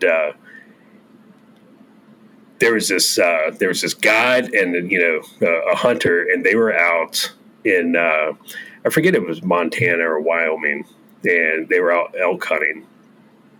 This guy won an elk hunt. Got out there. The guy's from Florida, and so they're out. The guy kills his elk. Everything's good to go, and now they're like, okay, we got to get to work. And normally, he says this guy's telling the story. He talks about how the guide normally wore his pistol right here on his chest. When he's out, in the backcountry and stuff, which is very common. You see a lot of folks doing that, and it's easily accessible. And especially in the event of a predator attack, well, they leave their guns with their horses, which are not near them while they are, field dressing this freshly, schwacked elk. And a mama grizzly, and a cub shows up, and they decide that they want that elk more than humans do. So long story short, this bear starts mauling him. Like, he goes after the guy, starts just gnawing on him, and there's chaos, and they're trying to fight it off, and the customer or the hunter who's being guided, he doesn't know how to. He said he was a Glock. He doesn't know how to work a Glock. Doesn't know how to work a semi-automatic pistol. How do you not know how to operate a Glock?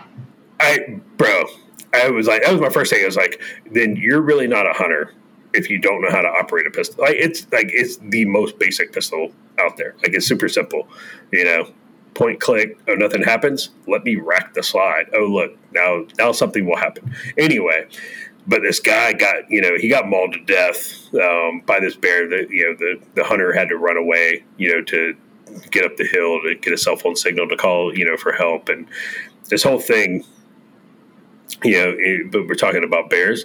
I just thought I'd throw that in there, as a quick story. So that's I got you. That's a disheartening story. Don't know how to operate a Glock.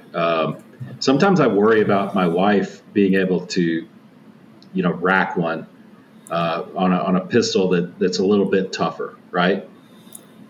Sometimes racking one, and she's a strong woman, but you got to be used to it, So we practice. But a Glock, dude, it's not that hard. That's what I took away. Yeah. Never mind. The guy got mauled to death. Be like, but tell me more about the guy who could rack a slide on a Glock. There were two tragedies there. There were definitely two tragedies there. Okay, so I am assuming that your question is not a trick question. So we're going to eliminate mosquitoes. We're going to eliminate mosquitoes, and we're also, because the real answer, what mammal kills more humans than any other in Africa, would be humans. But I don't think that you're asking that question. So I'm going to go with on this one, which is kind of scary. And you know what? I don't put this animal, if I'm right, I don't put this animal in the same category as polar bears or great whites. Hippopotamuses. I respect hippopotamuses. Is it hippos? Yep. I respect that, dude, because that wouldn't be the first thing that came to your head. You'd be like, nope, it's not a lion. Nope, it's not this, it's not that. It's not, and you'd be like, oh, maybe it's rhinoceroses. Nope, it's not rhinoceroses. Their vision's too bad, and they don't swim that well. Dude, I've seen some of those videos of hippopotamuses going after those boats. I respect that, bro. That's a big boy, man. That's a little fat kid, who's upset. Who's upset about something. Apparently, they're very aggressive. Yeah. So I didn't know that. And went to, when I went to Africa, spent 6 months in Africa in the Horn, I got a chance to, when I was in Kenya, we got a chance to go up to this place called Lake Naivasha. And it's not too far north of Nairobi. And we got to go spend 2 days up there, on safari. And so we're in a boat, we're out on the lake, and we're talking to our he called himself the boat captain. Like we're in like this wooden John boat, right? He's like, I'm the captain. It's like, okay, bro, whatever. Just don't sink it.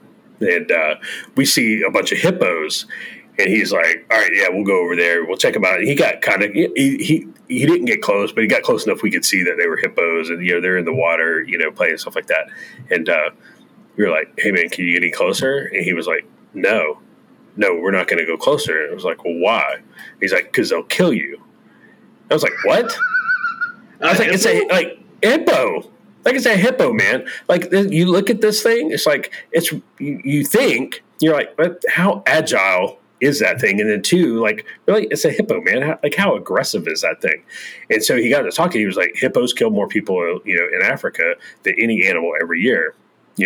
Notwithstanding mosquitoes. And I was like, really? Are you serious? And he's like, yeah. He's like, look it up.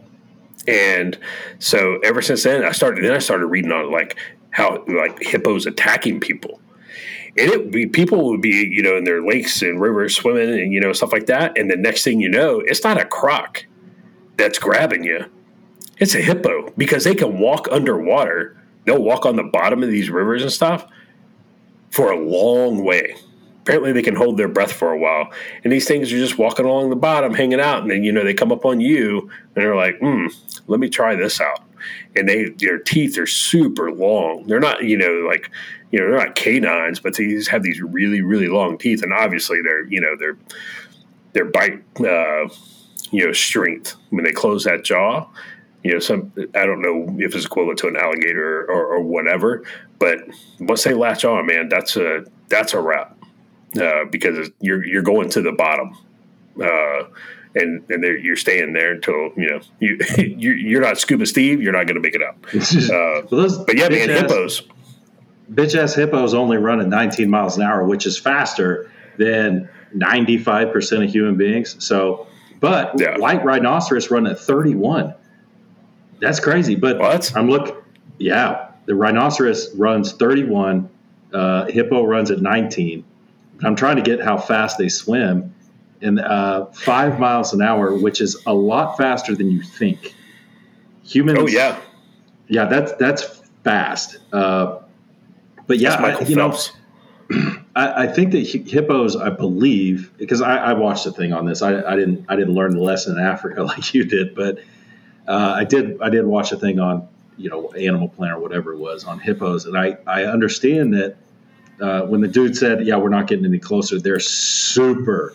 It's not necessarily they're territorial. They're just very aware of their space because they are mammals. They are mammals. And they get super aggressive when you're in their space. That's what I understand. But, dude, a hippopotamus. I mean, king of the jungle, Lion King. Come on, man. Like, I think a hippo could take a lion, man. Possibly. Yeah. You think how big it is. And they're always, they're at the water. Like, so that's another thing with the hippo. They're reading on them and stuff like that. And they say, dude, when they attack people, like they try and get them in the water because in the water they're pretty agile. But the rhinoceros, 31 miles an hour. Can you? I don't know how much an adult rhinoceros weighs, but could you imagine something that big weighing that much running that fast? Like that's impressive. That is definitely impressive. Well, it's all physics, right? They weigh between 1,700 and 3,000 pounds, moving 31 miles an hour. Now, I'm not Albert Einstein. You're getting hit by a car, or Robert you're getting hit by a big car. But I do know that E equals MC squared. And I was telling this to my brother-in-law. I was like, because he teaches, he's a teacher and a coach, and at a pretty small, fairly small school. He's moving up in the world, but he was talking about teaching physics to these high school kids, right? And I was like, here's what you do, man. You make it like a football lesson, and this goes to the rhinoceroses. Energy equals mass times acceleration squared.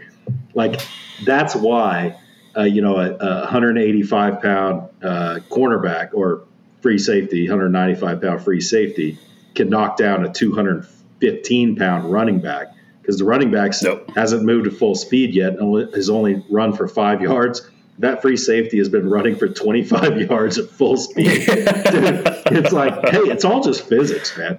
And then, it is like getting hit by a car. 3,000 pounds at 31. People think it's like you were, to bring it back around to what you were saying about us in the call signs, texting, talking on PTT, talking on a large means, all at the same time.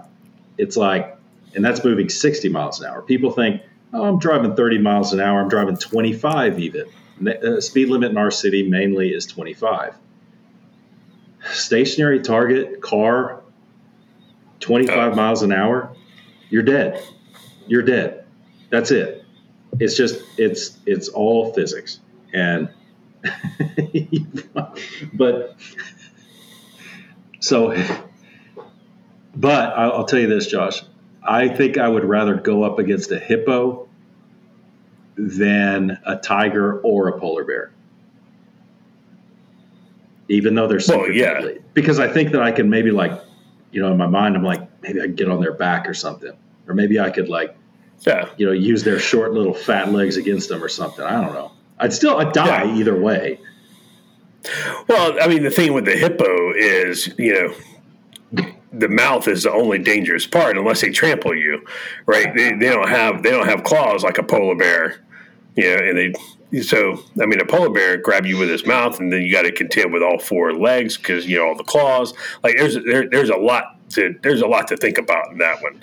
With the hippo, you're like, hey man, I've got to stay away from his mouth, and with that big old fat neck, that helps it pass, his height and weight all the time. Like it can't turn, and grab you, right? It can't turn its head backwards and grab you. So, bro.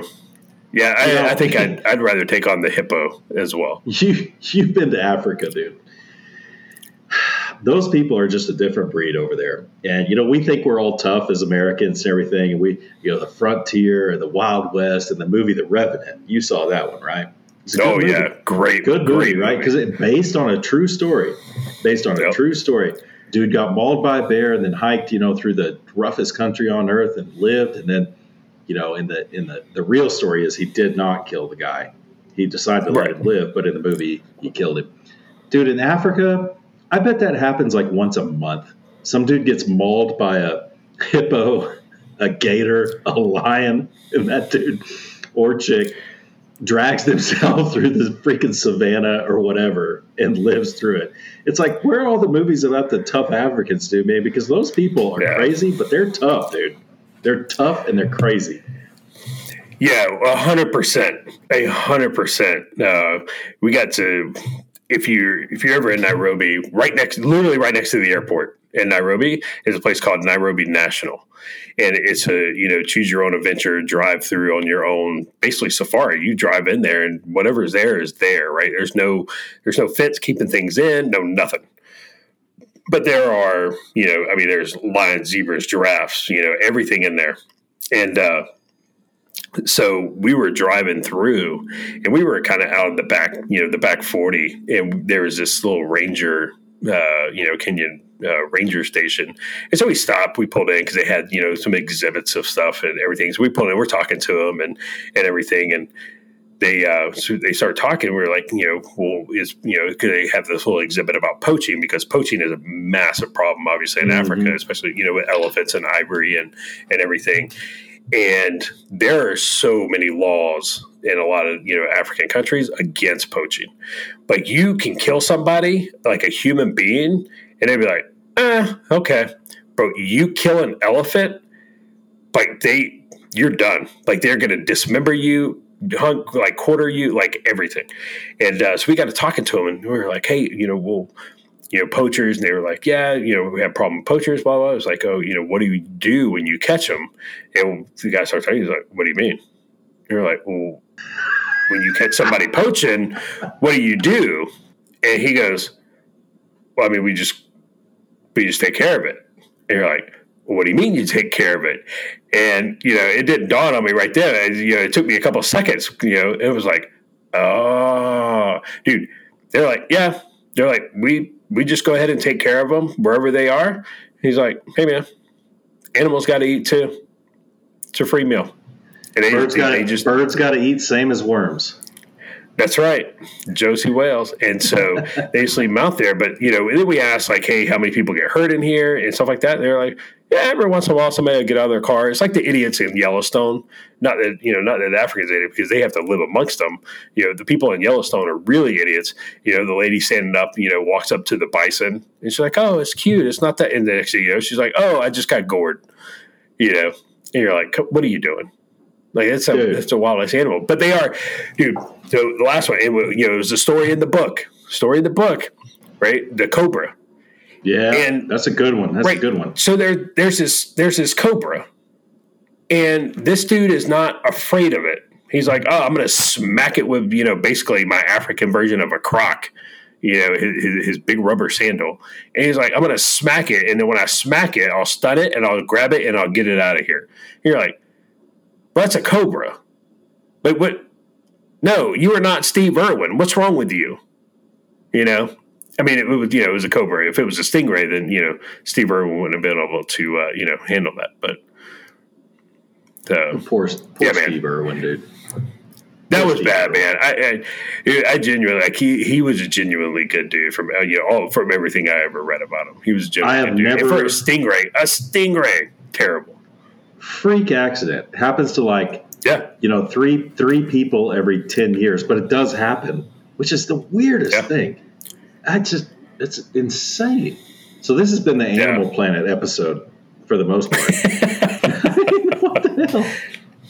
I don't know, man. Yeah, I don't know.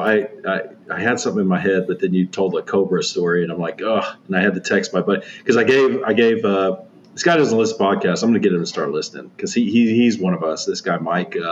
I gave him a copy of the book, and when you said the cobra thing, I was like, I had to text him. I was like, have you read any of the book yet? Because the cobra is, when people talk to me about that book, they invariably they always talk about King Cobra, right? That was the title of the short story, right? Yeah, it was that or Cobra Commander or something. Cobra Commander. No, it was Cobra Commander. You're right. Yeah. Africa, dude. You've seen Blood Diamond, right? Yeah. You've seen Lord of War. Yep. Yeah. I mean, those are Hollywood versions, but it's like, Hollywood over Hollywoodizes everything, including The Covenant, with the movie we talked about on this podcast. But the crazy shit in Africa, I mean, those movies, I'm not saying it's all over Hollywoodized, but it's closer to the truth than any of the Iraq or Afghanistan movies, because Africa, like, you correct me if I'm wrong, because this is my experience. You walk around Africa and it's like you'll see something every day that you thought, boy, I never thought I would see that in my entire life. Every single day you see something that's like, well, that's shocking, or shocking. It's shocking on different levels, but it's like I never would have imagined I'd ever see anything like this in my life. Like little kids, their shoes are soda bottles, like 2-liter soda bottles, crushed down, tied down by reeds or any kind of twine they could find. That's their shoes. It's like, wow. A stop sign spelled wrong, SOTP. It's like every day you see something like that. It's like, dude, it's crazy, man. But I guess I'm racist, right? Must be racist. Yeah, probably. So, remember in Blood Diamond when, he's like, this is Africa. That was basically like the reason for everything. Like, that's a legit thing. People, Africans, pick a country, on that continent, they will tell you, you ask like, hey, well, why can't we do this? Or, why is this taking so long? Or, why did this happen? Or like, this is Africa. It's Africa. It's Africa. Right. And it's just like, it's the inshallah of, of that continent. It is crazy. And it doesn't matter what country you go to. It's the same. Yeah. It's the same every country you go to. And Africa to me is a lot like Afghanistan used to be, because I always felt, I don't know what it is, like, I always felt like Afghanistan has this draw. Like, it has this 100%. Draw. Like, I don't know what it is about that place because it's so old and there's so much, it's just something about Afghanistan that was lawless. And it was like, I want to go back there and fight. Like, I want to go back there and, and mix it up again. But, and to visit and, and do whatever because it's a gorgeous country. But and the people are they're raw. They are just raw. And Africa is the same. Africa has that same feel. Like everything is just raw, and it is truly Africa. I mean, it is truly every day is Survivor, like every day.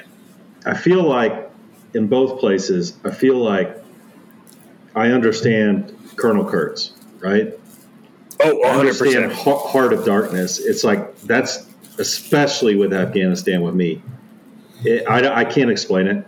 It's not necessarily that I want to move there and fight. That wasn't necessarily it because we were there. It was part of it. But I understood that Colonel Kurt's mindset. It's like I could be here. This is it. Yeah. And it used to be in my will. I'm running short on time, but it used to actually be in my will, and I've changed it. And it's before I was married, obviously. I want to be cremated, and I want my ashes spread in the Panjshir Valley. And I had specific people that I wanted to go there to spread my ashes in the Panjshir Valley. Obviously, I've changed that. I don't feel the same way anymore. But it was a very serious thing for me. I was like, I didn't necessarily feel drawn there. I didn't want to move there. But it's like, well, if I had to, I think I could make it. Yep. It's a weird thing. I'm glad you brought that up, man. That's a really good point. We are running short on time. Roger's going to kill us, and I didn't mention it, so you don't get to punch me in the Jimmy. I didn't mention the guy, but so I'm gonna pop it on you. Roger's going to kill us because he's going to have to edit 2 hours and every single time, dude. Roger and I said this before. When there's only two of us, when Josh gets up from his desk and walks back to do something, I'm like, oh crap, I'm gonna have to talk. And I know I did it more than he did. Got up and walked away. And Josh handles pressure more than I do, but Roger's got to sit there and edit 2 hours of this stuff. So thanks, Roger. You're the man. We should have talked more crap about him. But I'm gonna throw it to you after I give it some shout outs because, dude, we could go on talking for another hour. I'm convinced of it because there's a lot of animals. There's a lot more animals I'd like to kill that I want to cover. But Diego doesn't get another shout out because he got plenty on this one. But Darren, you and I haven't gotten together in a while, but it don't mean I don't love you. All y'all that listen, I really appreciate it. I don't know what else to say. I don't know why y'all still listen. We try to put out more podcasts, but we're busy guys, man. It's the prime earning years. You know what I'm saying? You know what I'm saying, Josh? These are our prime earning years, so we gotta keep busy. So yeah, appreciate y'all listening. I'll kick it to Josh to close us out. Yeah, so some shout outs, some of the usual suspects, but a big shout out to Dave out in Texas. Dave helping me out, some stuff and everything, and I want to give a shout out to Dave in Maryland. You got some stuff going on. We're praying for you. And John in DC. And everybody else who takes the time out of their busy life, because we're all busy, to listen to us talk about whether we would want to fight a rhino or a hippo or a polar bear or a shark, right? It's so nonsensical. And then we get into a really good topic right there at the end, talking about Colonel Kurtz, mentality in Afghanistan and stuff like that. So it truly is a Canteen Cup because you can do so many things, you can put so many things, different things in there, and we definitely did that with this episode. Roger's going to get to the end. He's like, were they drinking? Like, what is going on? Like, what is happening with them? So, no, we definitely appreciate it. The next episode, I got to talk about the cruise that I went on to Alaska and stuff like that. And so, but again, we appreciate everybody listening. Take care of yourselves. Take care of each other, and put something in those Canteen cups. It's hot outside, so you need to start with water. Stay hydrated, people. Your urine should not look like orange juice with pulp. And but once you get it to a good hydrated state, get that water out of that Canteen cup and put you some good brown liquid in it. All right. Until next time.